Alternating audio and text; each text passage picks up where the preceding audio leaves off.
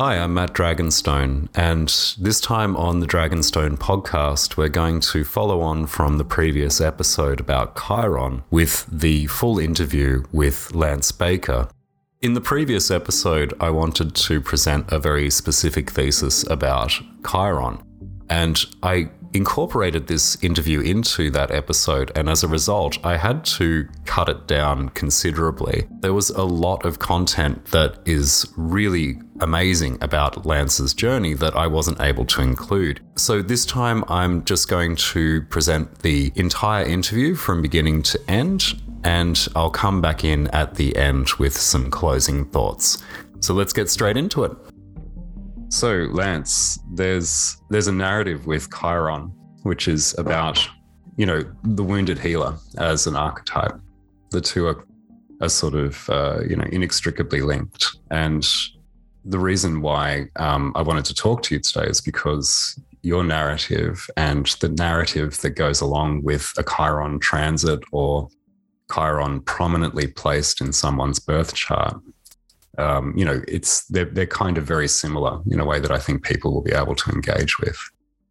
So tell us about the journey. Well, I presume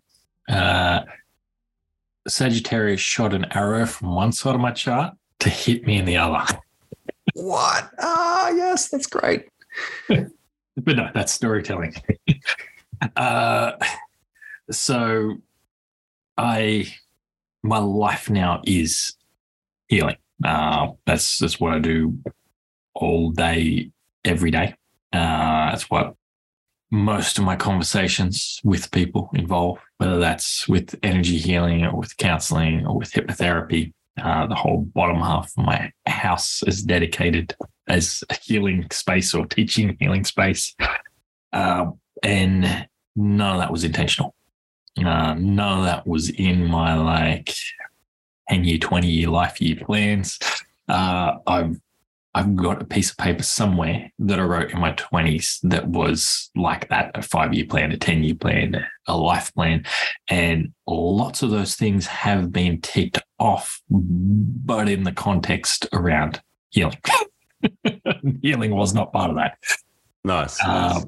And for as long as I've known in my life, I've had migraines, and as a kid, for a long time, I only called them headaches because as a kid, that's all I could explain was my head hurt, and my mum said it was a headache. And wasn't introduced to the word migraine for a long time, but it was only every now and then, and I wish I tracked it.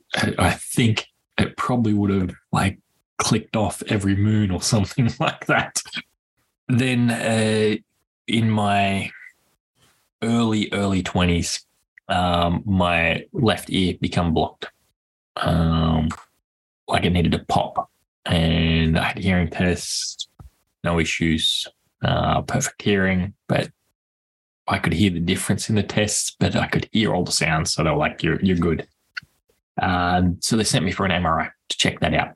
And the ear, nose and throat doctor put these MRI scans up on his little light box and pointed to this gigantic bright blue spot in the middle of my head. And he goes, look, I just work with ears, nose, throat, mostly ears, like what you're here for. So I don't know anything about the brain. He goes, but this and taps on it is not meant to be there. And pointed out this arachnoid cyst that's 8 by 8 by 6.5 centimeters, my left temporal side of my brain. And within a month, Charlie Teo, who's famous as a doctor at the moment, he was famous as a fantastic neurosurgeon back then. Now he's famous as a wild cowboy who leaves a trail of disaster in his wake quite often, but does some miraculous healings. And so I find it interesting with this Chiron link that it was also a wild healer that operated on me. And so he drilled a hole in my head and worked on this thing. And you can have a video of it to put in your show notes if you like. It's gruesome. You've got to have a strong stomach. I'd be down if you are, mate. Let's, yeah. Go for it. And I woke up from that operation with a migraine, and it did not leave my head for 9.5 years, 24/7, just pounding. And when that finally left, it wasn't like it just faded out. It was a year I'd pretty much given up. But on my 33rd birthday, I made a declaration to myself that I couldn't do another year of this. I was going to try everything again. No matter how stupid it sounded, no matter how weird it was, I was going to try it.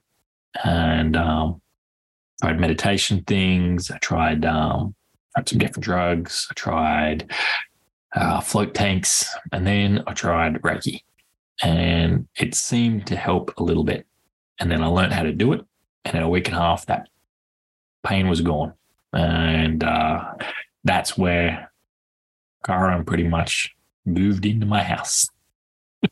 My life became healing. Interesting. So headaches from a young age, and then an operation that ostensibly was meant to heal you, but only made things worse. Is that right? Yes, drastically worse. It ruined my life for a decade. Till now, I look at it as something that didn't ruin my life. That's something that made my life. But that's because I can disassociate from that decade of agonizing pain.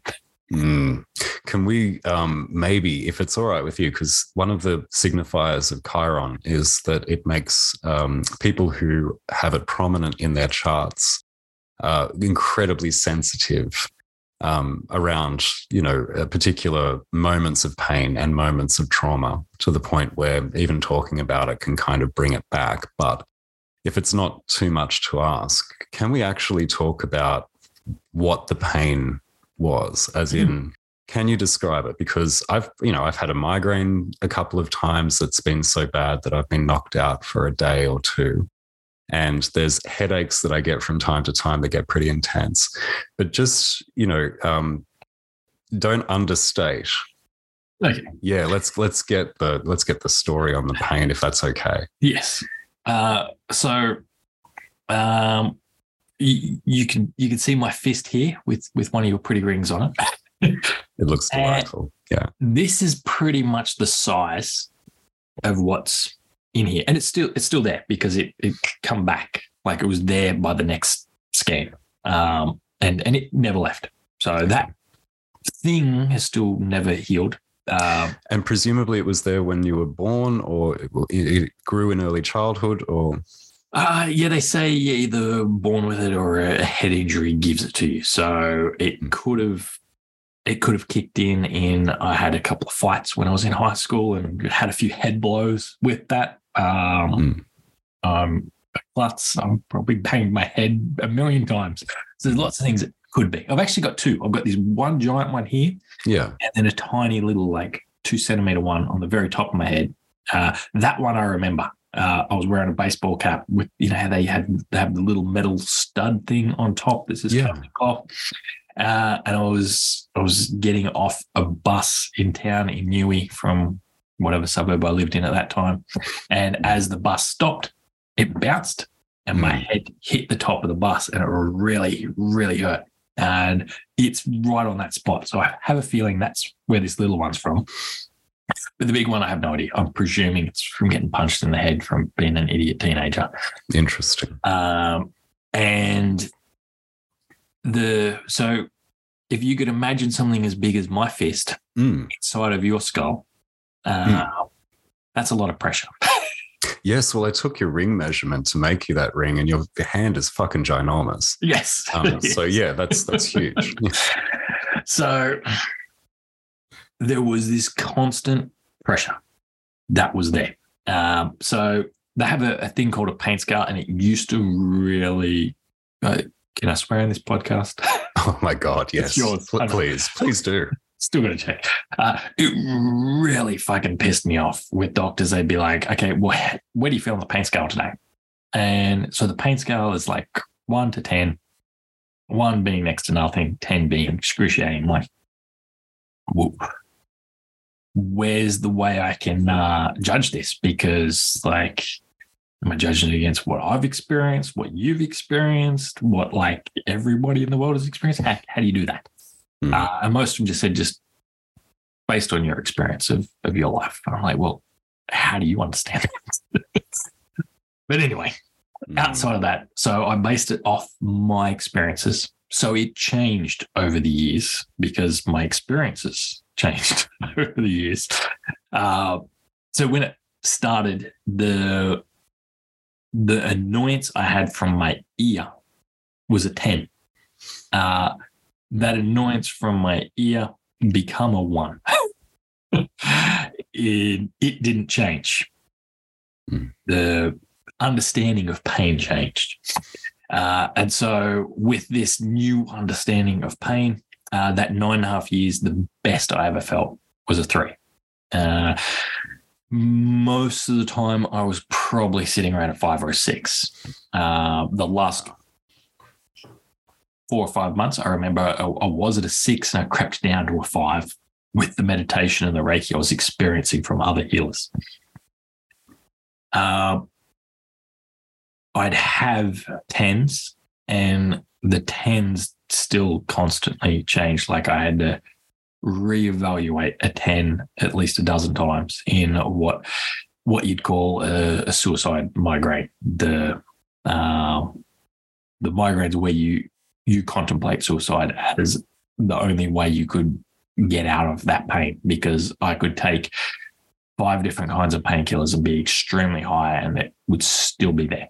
The only way I could get out of those ones would be to knock myself out, and then I'd be feeling crap still the next day, but I'd also be feeling really flat and drained because of the drugs that knocked me out. So it's complex to explain that dynamic of it. But you just said before we got on this call, you managed to listen to my interview with Jangle Bones and Kurt on Soapbox. Yeah, it's a good interview. Pi. And that movie, he drills into his head. He's got a migraine all through it. It's got a soundtrack that inspires migraines in a sense.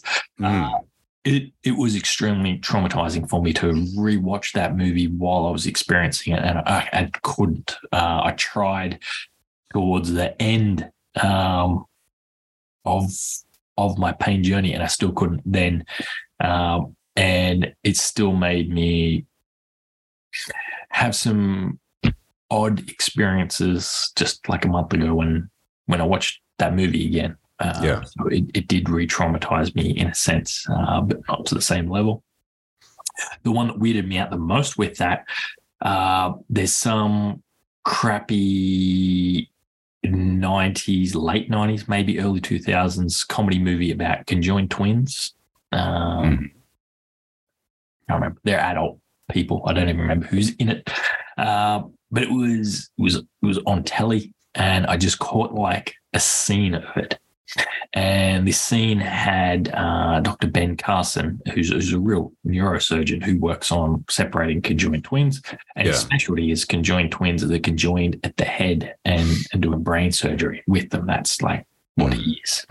And I'd read his autobiography when I was like, I don't know, like 10. I read it when I was really young, which also bewilders me that I read a book. And the only autobiography I'd read before I turned 16 was about a neurosurgeon. And I read it twice. I was like infatuated with this book. But anyway, so this real life doctor, he's American, but he did his doctorate in Perth, in Australia. Yep. And I tried to see if perhaps I could get him to operate on me. I couldn't get contact. And it would have been too hard to make happen anyway. But so he pops into this movie as a cameo, which why they got him to be a cameo in this movie, I don't know, but they did, to separate these conjoined twins. And it just hit me. And I'd been healed for probably 2-3 years at that point. And I thought I was all over it. I didn't have like murder fantasies about Charlie Teo anymore. So I thought, I'm good. And then I see Ben Carson on TV for like 3 seconds, and just emotion hits me like a bag of bricks, and I ran upstairs crying. Weird. So to say that this was an ordeal would be an understatement then, because that sounds ridiculous. Because not only were you experiencing these, absolutely almost unbearable, levels of pain that would push you into these suicide migraines, but you were also a carpet salesman as well, weren't you? Like you were living a life. You were trying to function outside of, that experience of pain, I'm assuming, right? Yes. I didn't just have a carpet job. Okay. I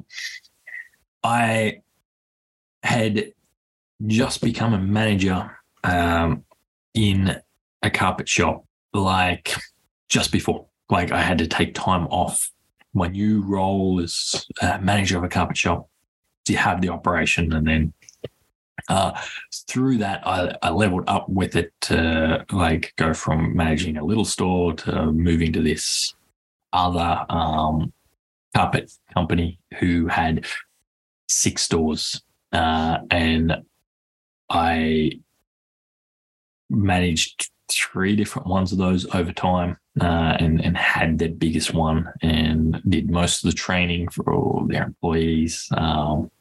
At times, I was their best salesman while being a manager, which usually didn't happen for most people. And when I found Reiki, how I found Reiki was I went to a tarot reader like yourself to have a reading because I was going to buy a guy's carpet shop. So I could still get on with life, but I'd get to work, I'd do my job, I'd come home, and I'd just lay on the floor and watch TV. And that was my life. But the way it interfered with my life was only when I got to like a 9.5 was when I'd have a sick day. Like I had sick days up my sleeve when I quit, because I had to make money. I had to pay for my mortgage. I had to provide for my wife and child.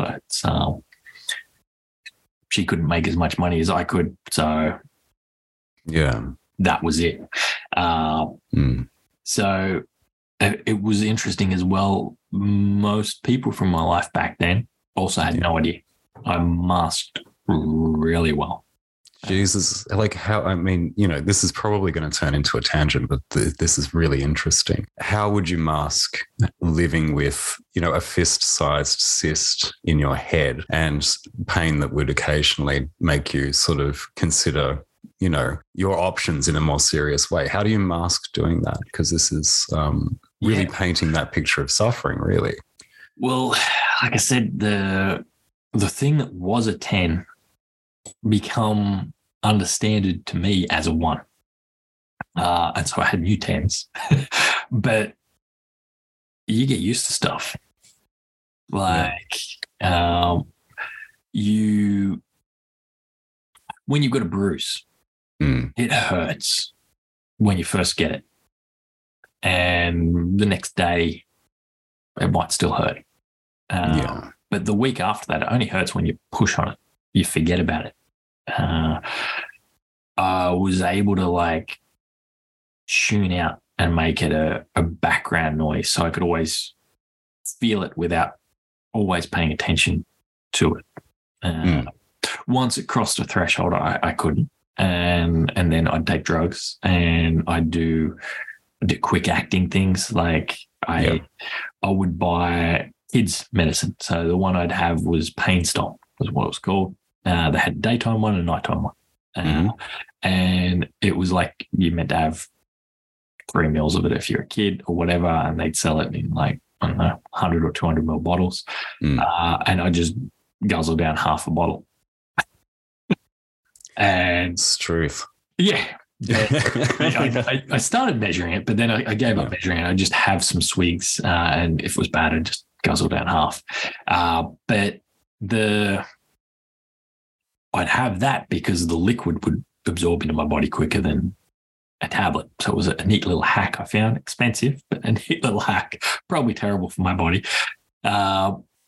but you could do that sort of thing and nobody would notice. Like I'd have a bottle of that in my glove box. I'd have some Disprin in there, some Panadol. I had a keyring that like could have these other drugs in it that were quick acting, that when I noticed a 10 was starting to come, if I had one of these tablets early enough, then it'd feel like a 7. Jesus. But yeah, you just get used to hiding. I also had vertigo as well. And I was surprised I could master that as well as I did. In a carpet shop, luckily, there's lots of stands that are like elbow high. So I could like walk while putting my hands on things and leaning on things all the time. Lots of soft landings, I imagine, rolls. And yes, and soft landings. I didn't fall too often with that vertigo. It was not a super intense vertigo. It was just like everything spinning and wobbly. And if it got bad enough, I'd know to lay down. Yeah. So from that experience of dedicating what I imagine was a lot of resources to presenting as someone who isn't suffering from pain pretty much 24/7 of the kind that's completely debilitating, into that landscape comes Reiki, and the result of a very brief encounter was enough to catalyze something quite revolutionary for you, right? So to say that the introduction of Reiki into your life was revolutionary may not be saying too much, so to speak. It might not be, overinflating it, because it sounds to me like, from what I understand of your journey, from where I've heard you speak elsewhere, that was incredibly life-changing. And also talking about fast acting. Yes. Quite fast acting as well, I believe. Yeah. Like Reiki been helping a bit. I was sleeping better, and I was half a point or a point better on a pain scale after a couple of months of having a session every week. And I could feel stuff happening. Like I knew stuff was happening. I could feel energy releasing from my head. And I had a lot of weird esoteric experiences happen. So I was in with Reiki of seeing it was going to do something for me, but I still had zero expectation it was going to take it away. Like I thought, I'm going to get this down, then I'm going to get to a point where I live at a free. And that to me was gold. Like that was me winning a lottery. If I could set my life within half a point of 3 or 4, I'd be gold. And like I said, I was trying to learn how to meditate and stuff as well. I'm not a good visual imaginator, so I was having a hard time with meditation, of listening to guided things and stuff. And so I Googled searched meditation class Newcastle this Saturday, and nothing come up, which normally things like the Buddhist Center and people like myself, things had come up, even if it's not the exact day. But the top hit on Google was a Reiki class, and it said you could do it yourself. And I didn't know you could do Reiki on yourself back then. So I signed up. And my thoughts when I was signing up was, if I do this in between those sessions with Leander, I'll be able to like keep the level of where she's got me. Like, because I noticed I felt better, and then the next day I'd feel worse, and like the pain would be upping and downing between these sessions. So I thought, I'm going to be able to flatline and keep some of that healing she's giving me and just top up little bits. I'm no one compared to her, so I'm not going to do anything. That was just my expectation. And then I went there and they attuned me, and then when I did an energy ball and I could feel that energy in my hands, that was the moment it had me, because I'm like, this is amazing. I'd studied theology. Like I was going to be a pastor at one stage, and I left because Christians just burnt me. But when I held this energy, I was like, this is it. This is what I was searching for all those years ago when I was looking down that Christian path of this has got, like, this is the Holy Spirit in between my hands right now. And so I don't think Reiki would have left my life if it didn't give me the result it had. But then, like, I wasn't super actively trying to heal this. I was doing the practices to get good enough to be able to help cope. And I didn't even notice when it went. Like, that's how much I was used to being able to ignore it. And Yeah. I built this man cave out the back of my house, and I was working a Thursday night, so I'd had the morning off. So I was probably playing video games or something in the man cave that morning. Maybe I'd been doing Reiki practice. I don't think so. No. And I was leaving there, and I was shutting the door, and I was 1 foot in and 1 foot out. And I'm like, I'm forgetting something. I've checked my pockets. I got my keys. I got my wallet. I got my phone. Like, I don't have a migraine. I shut that door pretty quick. On the car, went to work. I'm like, when's that come back? Where is it? I was expecting it to come back real quick. Yeah. And it didn't. And so that moment, Reiki was definitely not going to leave my life. That was the point where it's like, well, I'm better than the answer you were seeking. So I'll give you way more. And I couldn't hide from it then. And as weird as I thought it was, like when I went to do that class, it was my secret. Like the only person who knew was the person I was married to at the time. That's fair. And I wasn't going to tell anyone. But then they told me I needed to practice, so I needed to like speak to other people. And so because I felt it, I'm like, okay, I'll at least talk to some people about it. But yeah, from there, I became a pretty avid spokesperson for energy healing. Pardon me. No, that's, I mean, you may have wanted to be a pastor, but the evangelist never left you, I think, in terms of your enthusiasm for the things that you're passionate about. Yes. It was your enthusiasm for energy healing that got me on board with Reiki. Yes. And the attunement that I was able to participate in was wonderful and something deeply mysterious. It was a mysterious moment of sort of meeting Reiki in a way. But I mean, the story post this experience of healing, which was transformative enough for you to stop yourself and go, Jesus, I don't have a migraine right now. You didn't just hang your shingle immediately and start healing people, though. There had to have been a transitional period between the epiphany and then the art of sort of translating that into the healing relationship with the other. So what happened next, mate? Yeah. Well, it was still just going to be about me. I'll admit, I'm a Leo, and I wasn't finely tuned Leo back then. So it was mine and my power. Stay with me. So like I was only Reiki 1 with that. So I don't know how long it was. I think it was 3 months later. I did Reiki 2. And the people who I did Reiki 2 with, they did Reiki 2 in a way where you do a retreat weekend that's like 2 days and an evening. That was Reiki 2 and Master, but you got to come back twice for that. And I'd been doing a lot of practice with it, and I'd had that miraculous healing. You can imagine, like after that experience, I was playing with it all the time. And so I turn up to this Reiki 2 class, and they told me I was already Reiki Master, and what had I been doing in between? Like they couldn't believe what I was capable of in between. Maybe they were blowing smoke up my ass, which as a Leo I was graciously accepting. Or maybe they'd noticed the difference. It was in my head that they could have been doing either at the time, but I'd had that miraculous healing, and I was like, well, that explains it. I've tapped into something better with that. And I still didn't like hang my shingle up after I did Reiki 2. And that's the point where most people feel comfortable to practice.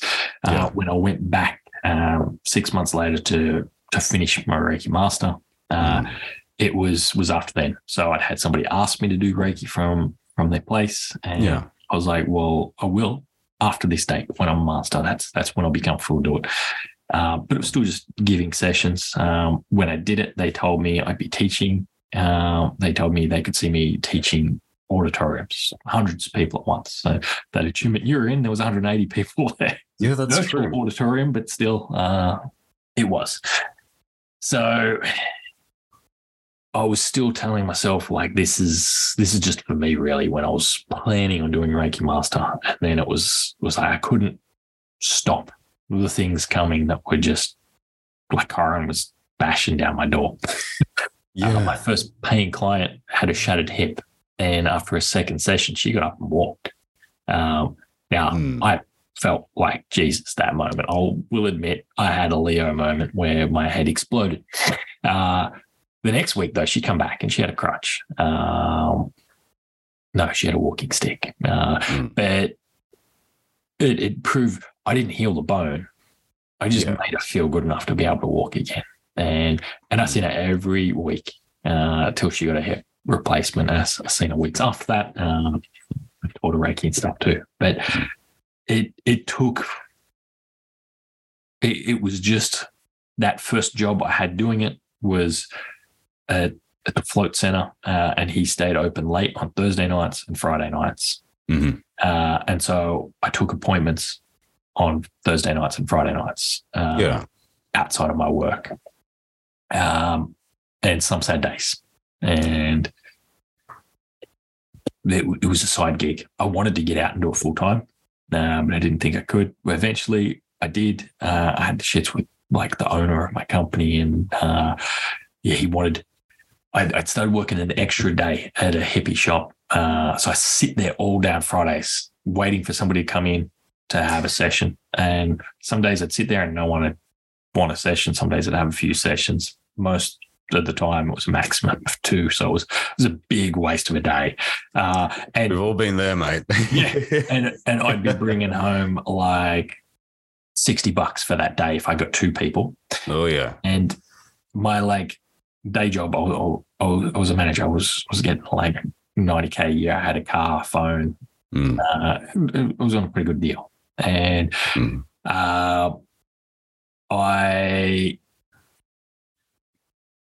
I had a conversation with them, and they wanted me to change my roster, and I had to work Fridays. And Fridays was days I worked at this hippie shop. And I said, no. I said, look, how about this? How about I go to 4 days a week instead? I want to do part-time because I want to do Reiki more. And they're like, no. We're not letting anybody be part-time, especially not a manager, especially not in our biggest store.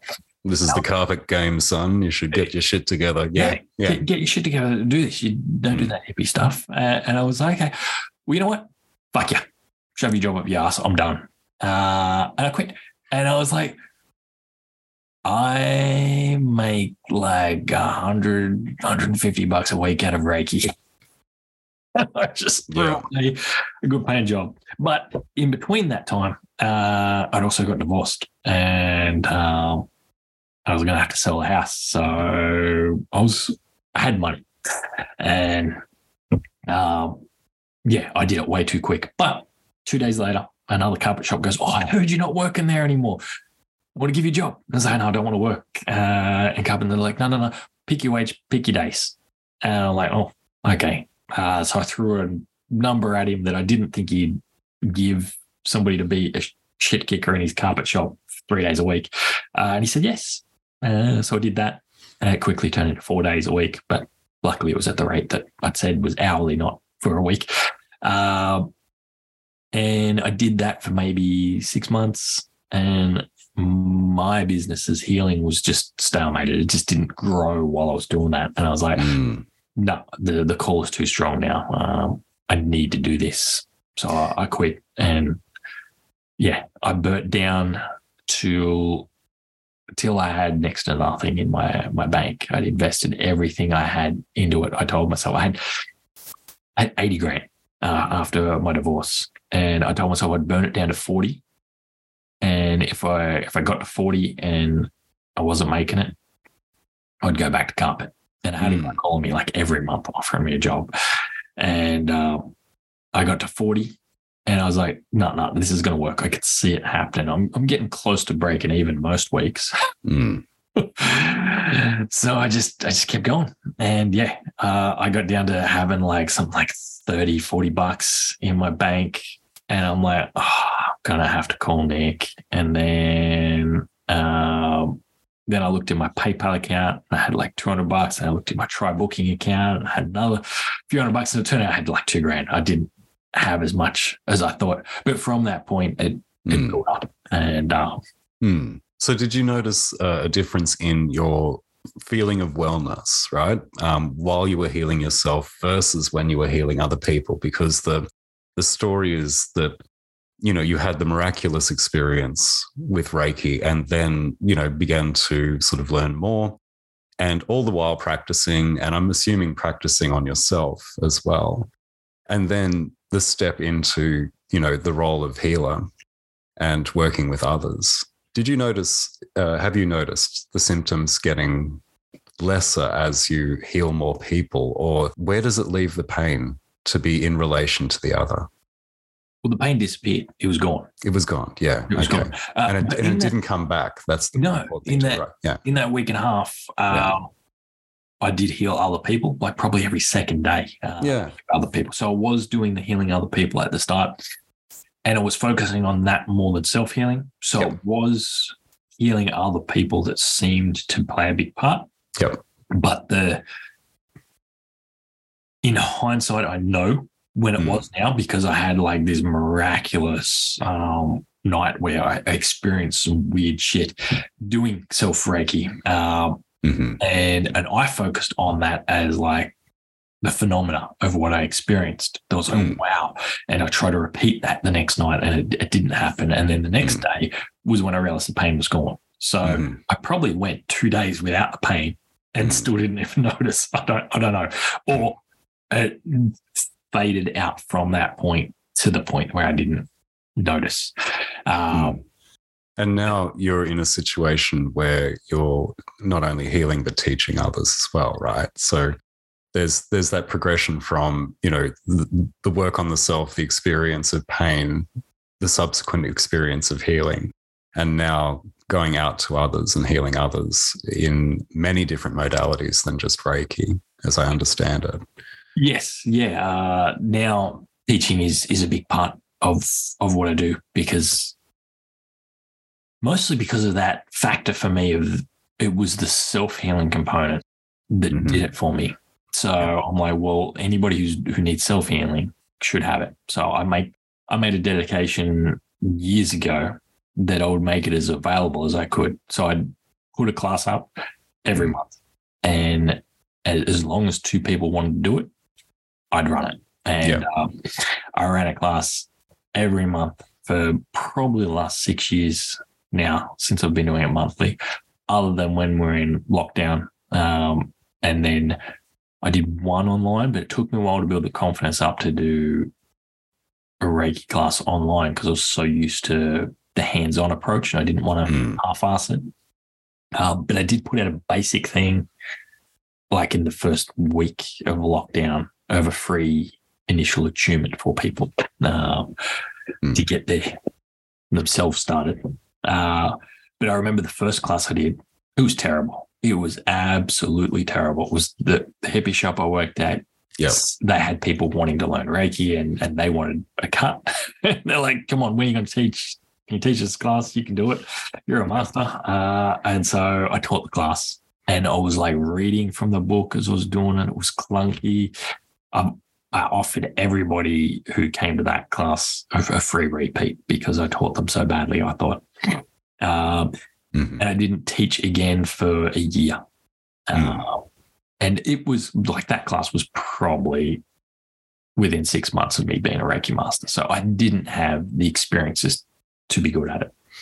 But I made sure before I did it again, I'd know the Reiki 1 material back to front, that I would not have a book in my hand, and I don't.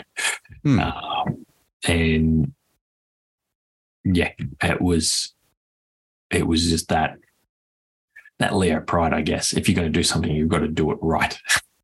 So I had to do it right. There is also a leonine determination, like a determinism to get the job done, and not only to get the job done, but also to, like, be triumphant and be victorious and not give up. And Yes. if we flash forward to today, it's a different scenario to that first workshop, isn't it? There's a lot of things that you do. I see your Instagram, I follow you on Facebook, and we will link in the show notes for people who are interested.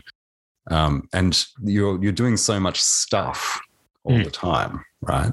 Within that field, teaching and also healing as well. What kind of things are you up to these days? So hypnotherapy is a big one. So I found hypnotherapy by accidentally putting people in a trance with Reiki and having to explore that. And weirdly, like with the story I have for energy healing, I had always presumed like that, well, this is it. Like, this is what I'll be known for. And I'm way more well known around the world for hypnosis than I am for energy healing. I've got an energy healing book, and it's like had piss poor sales its whole life. And I've got a hypnosis book, and it's been a bestseller. It's getting translated into another language at the moment, and it's something I found completely by accident. I don't have a personal story of like miraculous healing from what I've done with hypnosis for myself. I've got plenty of things I've done for others. So hypnosis is a huge one, and a big bit of that is the energetic side of things. So part of what I inadvertently found when I was doing Reiki was following intuition. I started doing mesmerism, which I didn't know at the time, which is the energetic precursor to hypnosis. And I didn't find that out for like another 2 years later, what it was I was doing. And that's something that I'm pretty focused on. So I ran a workshop for the first time solely on that. Like, normally I've always put that in as a bit of my hypnosis class, but I ran a 2-day workshop based off a French manual that I'd translated in the last lockdown from 1818. And so I taught this old process of energy healing, of hypnosis. But most of my hypnosis outside of the energy healing concept is communication with deeper parts of people's consciousness. But like all the other things that come across you when you start doing energy healing and hypnosis, like crystals and meditation and pendulums, these are all things I also run workshops on. And I have one coming up. I think I put it on August 5th and 6th, because August 5th is the anniversary of that start of the pain. So I always try and do something special on that day. And I have my own energy healing process that is called Atman Akasha. And it like integrates some traditional Chinese medicine things. It's chakra-based things. It's just what I've intuitively done and found in different little things, looking at other healing things of how I can play with energy. So yeah, that's one of the other things I do. But yeah, that's brilliant. That's beautiful. First of all, thanks for sharing the story. Being able to trace the way in which you progressed from pain and inexplicable pain, you couldn't explain it in a way that people would listen to you and understand, to excruciating pain and a traumatic experience with, and this will become relevant later, keyhole surgery to remove a cyst. And, I'm just mindful of the symbol for Chiron. It's an upside down key. Yes. To yet more pain, to also that shift which allowed Reiki to come in. And the sort of level of willing to try anythingness that you had to be at to allow that opening to take place. And then to practitioner and healer of others, having healed oneself, to teacher of others. And obviously Reiki isn't where it stopped. Ways lead on to ways in the healing game as in the fortune telling game. But the thing that I really dig about this particular story is that healing and teaching, they're both other related activities. Okay? So you can heal yourself and you can definitely be an autodidact. But mostly when we think about healing and teaching, we're talking about a relationship with the other. And you've pointed out a couple of times the way in which the Leo pride and the leonine ego was there at the beginning, but has, just based off what you said, been tempered a little bit by your experience of changing that relationship to the other, right? Yeah. Part of what Reiki has taught me is humility and humbled me. Like you'd think the decade of pain would have humbled me, but no, it takes a lot to humble a Leo. But yeah, like the different things I've had to read and come past me, and meditations and things I've done have really taught me that humility. And my first introduction to starting to understand astrology was with that component, is where I looked at it and seen all this stuff people talk about with Leos, that I took it as that's part of a Leo's life journey, is to get through that ego stage where you can carry that confidence without meaning it takes over somebody else's status or confidence. The king that goes to be with his people rather than the king that sits in the tower and looks down at them and makes them bring him stuff. So it's I pointed out, and particularly the Leo thing, because you told me a very leonine story before we started recording, and I'll recount it if you don't mind, because it's the only way I can't laugh hearing it, because it's great. First of all, you were going for a haircut, which is, the Leo pastime par excellence, right? You've got to sort of keep the mane looking good. And there are certain stereotypes about star signs that are completely abhorrent, and I don't believe them, and I think they're inaccurate. But there are some that always stick. I've not yet met a Sagittarius that can't do a very good horse impression. They can all do it, and one of the ones for Leo is you guys tell very good jokes and very good stories. But also the number one stereotype about how to piss off a Leo is to cut in front of them in line. And the story you told me was walking in, sitting down, and then some guy comes in after you but gets served before you. And your response to this was wonderful, because it puts you in a league of leonine people that is very small.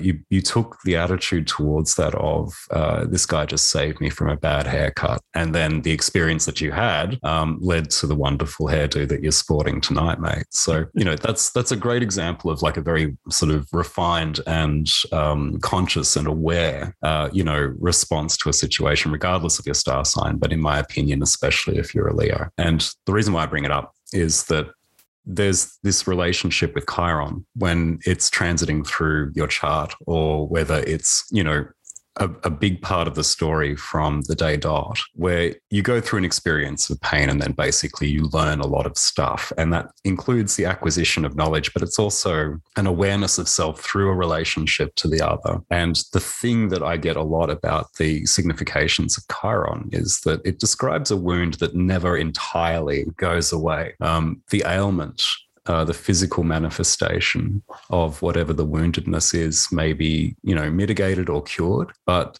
the space that's left by the wound, even if it ostensibly heals, is always there. Right. Oh, thanks. So I was hoping I'd be able to heal this last bit. Heal the last bit.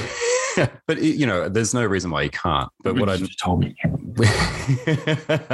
No, there's no reason why you can't fully heal. But your life is forever changed by that experience of pain, and then the relationship to the cure that came afterwards.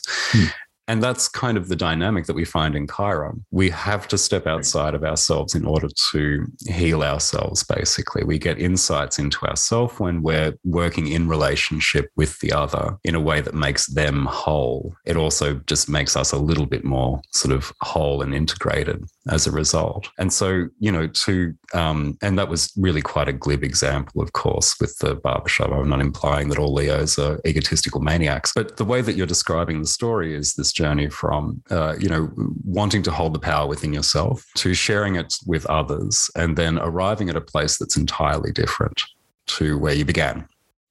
Even job wise, even, mindset wise, your disposition towards other people has changed. And there's that sort of experience-based sensitivity. Yes. So how are you working with others now versus, say, 20 years ago, give or take? 20 years ago, that would have been 20 years ago would have been just before the operation, because I've had like 9.5 years roughly-ish now, in the post-pain, and I had 9.5 years of pain. So before that, I was working in Retrovision, slinging TVs and stuff like that. And my interactions with everybody then was, I wanted life to be cruisy. Actually, no. Yeah, at that point was when I got that cruisy with work. I went part-time to work a day or two a week at Retrovision and studied business diploma at TAFE, and would skate most days and hang out with people and talk shit. And Newcastle was a very easy place to be cruisy back then. Yeah, 20 years ago. I had a life where I was a little bit older than everybody else at TAFE, so I was just the cooler, slightly older guy who had an apartment with walls full of CDs and DVDs and stuff. And so like people would come back to my place and like watch skate videos or chill out to music or do whatever, drink, a lot of drinking. So yeah, my interaction with people then, I was still that Leo center of attention sort of thing, but it was just in getting people to have the sage stuff come out, getting people to have fun, party, be stupid, so that is now my life is getting people together, doing the preacher sort of thing about self-healing, and I'm fostering people's healing. I'm not getting them drunk or stoned. We're hanging out and talking about how I can get them to see the best in themselves or others, and that'd be the big difference. There was a blip as well that Chiron taught me something new recently, as you heard on Soapbox, where I talked about that because I was going through that process then, that I need to do self-healing all the time still too. Like this past year has been a whirlwind for me. Like I moved my clinic from Newcastle to East Maitland. It's only like 45 minutes, but it's still a big move. And I had to build a space. Like I had this big open garage and I built walls. I painted, I did electrical work. I've done all sorts of stuff. And so I stayed up till 2 a.m. every night for most nights of the year, doing this place up while working full time. And I've got a toddler, and my partner's got a child as well, and I've got a teenage autistic boy who doesn't come as often now, but still hangs out here a bit. So I was busy, and once I got this place ready and running, I've been doing a lot more workshops and stuff to make use of the space and enjoy it and do that bit that I love. So I was was working hard. I wasn't doing as much self-maintenance of self-healing. And so I had a migraine come back months ago, and I reached out to you when it did. What the hell, man? What's my chart say? You're like, that doesn't look like a problem. It's a blip. And I was paranoid. I did not believe that it was a blip, and I was like freaking the fuck out. And I didn't rush to heal it away straight away, but I did some regular, just basic self-energy healing, and was observing what could this mean of where it was falling. And where my understanding is at the moment is that observance was, one, my stress levels, and two, my self-care was missing. And so I feel Chiron was saying, well, it's still not all about everybody else. Like, you're a wounded healer too. Like, change your fucking bandage, mate. And so, yeah, changes my bandages, and I do more self-healing with energy, self-hypnosis. It's interesting. You mentioned earlier that Chiron sort of came to stay with the advent of, the headaches, and then the intervention from Charlie Teo, and then, the Reiki that came afterwards. But there's a way in which Chiron kind of never really left and has sort of always been there. Even, the being 10 years old and being interested in a book on neuroscience is one good way in which, we can kind of see the presence of Chiron. And so in a sense, there's that healing journey that was triggered by most likely a transit. I have had a brief look at the timeline of these events and matched them to where Chiron was sort of relative to where it was when you were born. And there are moments that are somewhat critical where Chiron was doing something that, triggered either itself or your ascendant or your natal sun position as well. Yes. I think as well, though, Saturn triggered something in my yod that points to the moon, which is pretty much on Chiron as well. I can't remember if that was when it started or when it finished. But I'm not a keen astrological mind like you. No, but the odds there, the moon and Chiron are conjoined in your chart. Partile conjoined, less than a degree separated. Yes. And so I was trying to work out what yod was, because it sounded pretty cool. Finger of God, finger of God. Yeah. Got to be important in my healing journey when my moon and Chiron are right there involved. Well, you don't want it pointing up Uranus, mate. No. No. But yeah, there's I also had another experience that I'm not sure if it's linked as well or not. I broke my femur bone when I was 4.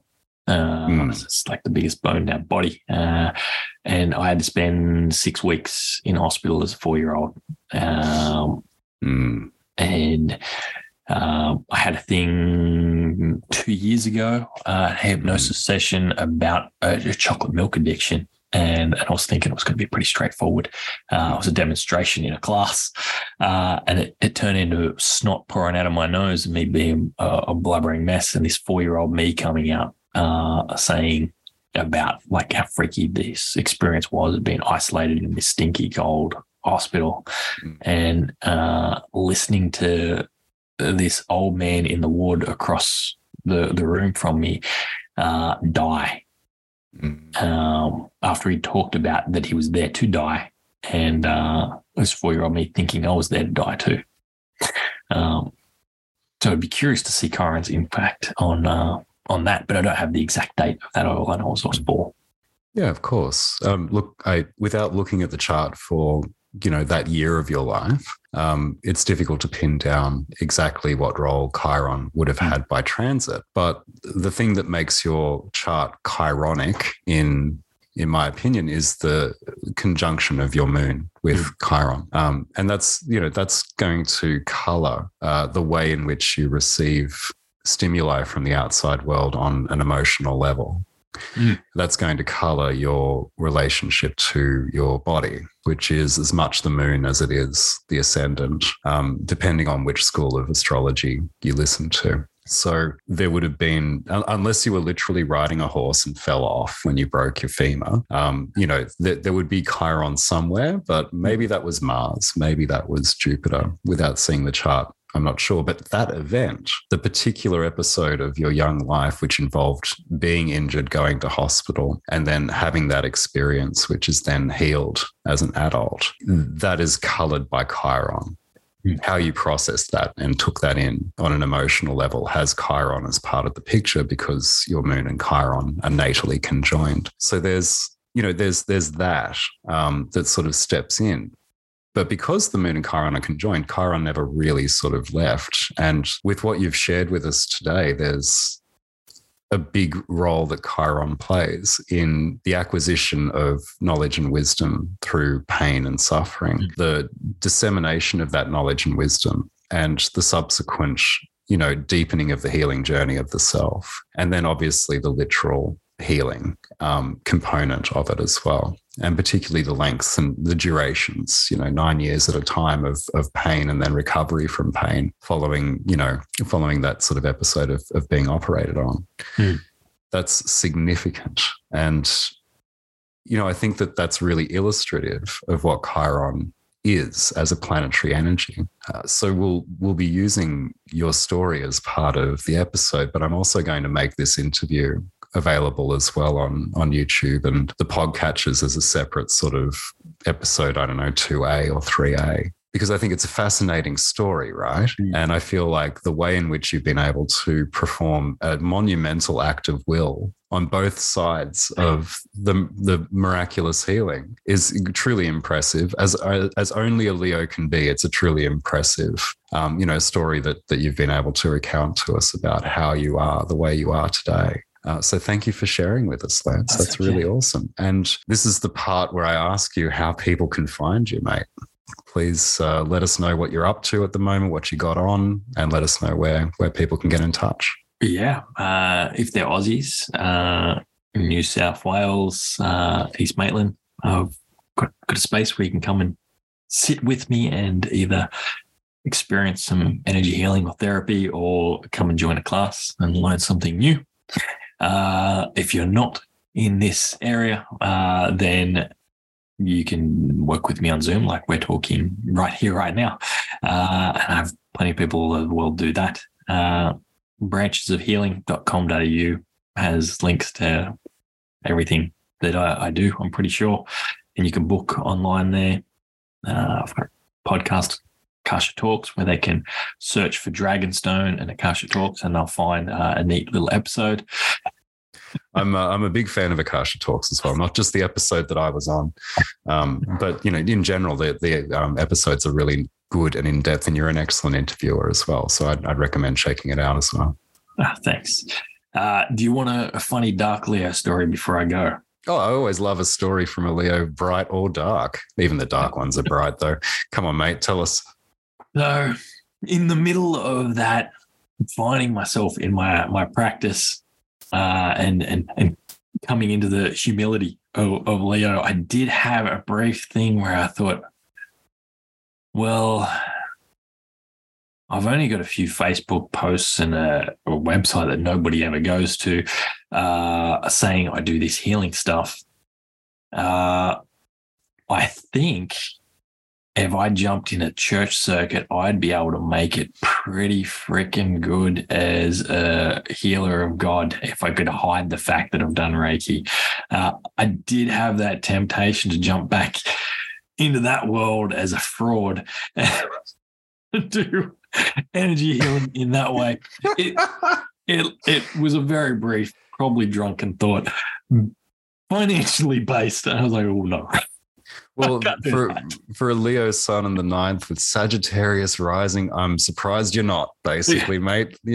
Demons come on down and hear the tale of, hear the word of God and be healed, brothers. Yeah. Yes. And if I go through a dark phase in my life in the future, then you'll have me telling you to burn this episode. No. No, it's all right, mate. We'll edit it up good. Thank you so much for dropping by. That's just made my night. I do love it when sun and moon and ascendant all display themselves so clearly and honestly. Thank you for being authentic, mate, and thanks for coming on. Thank you. It's been a pleasure. Nice one, buddy. All right, take it easy. Well, there you go. That's Lance Baker, ladies and gentlemen, and a big thanks again to Lance for coming on and sharing his story and being authentic with us. As a postscript, Lance suggested that I have a look at Ben Carson's birth chart. As a reminder, Ben Carson is the neurosurgeon whose autobiography Lance read when he was 10 years old. The reason why Lance asked me to have a look and see if I could find Ben's birth chart was because he was interested to see if there was a connection with Chiron. Unsurprisingly, there is. I couldn't find a birth time for Ben Carson, but I did find his date of birth, and on that day the sun was applying from 24 degrees Virgo to a square with Chiron at 27 degrees Sagittarius. My suspicion is that Ben Carson is a Sagittarius rising, considering his biography or what I could find of it on Wikipedia, but that's another interesting sync and not uncommon in the charts of surgeons and healers and medical professionals, at least from my personal experience. So thanks for listening. You can find Lance at the details that he shared. I'll also share those in the show notes. And if you're interested in a reading with yours truly, check out dragonstoneastrology.com. There are readings and classes and also talismans that I make and sell there. Until next week, guys, take it easy and ciao for now.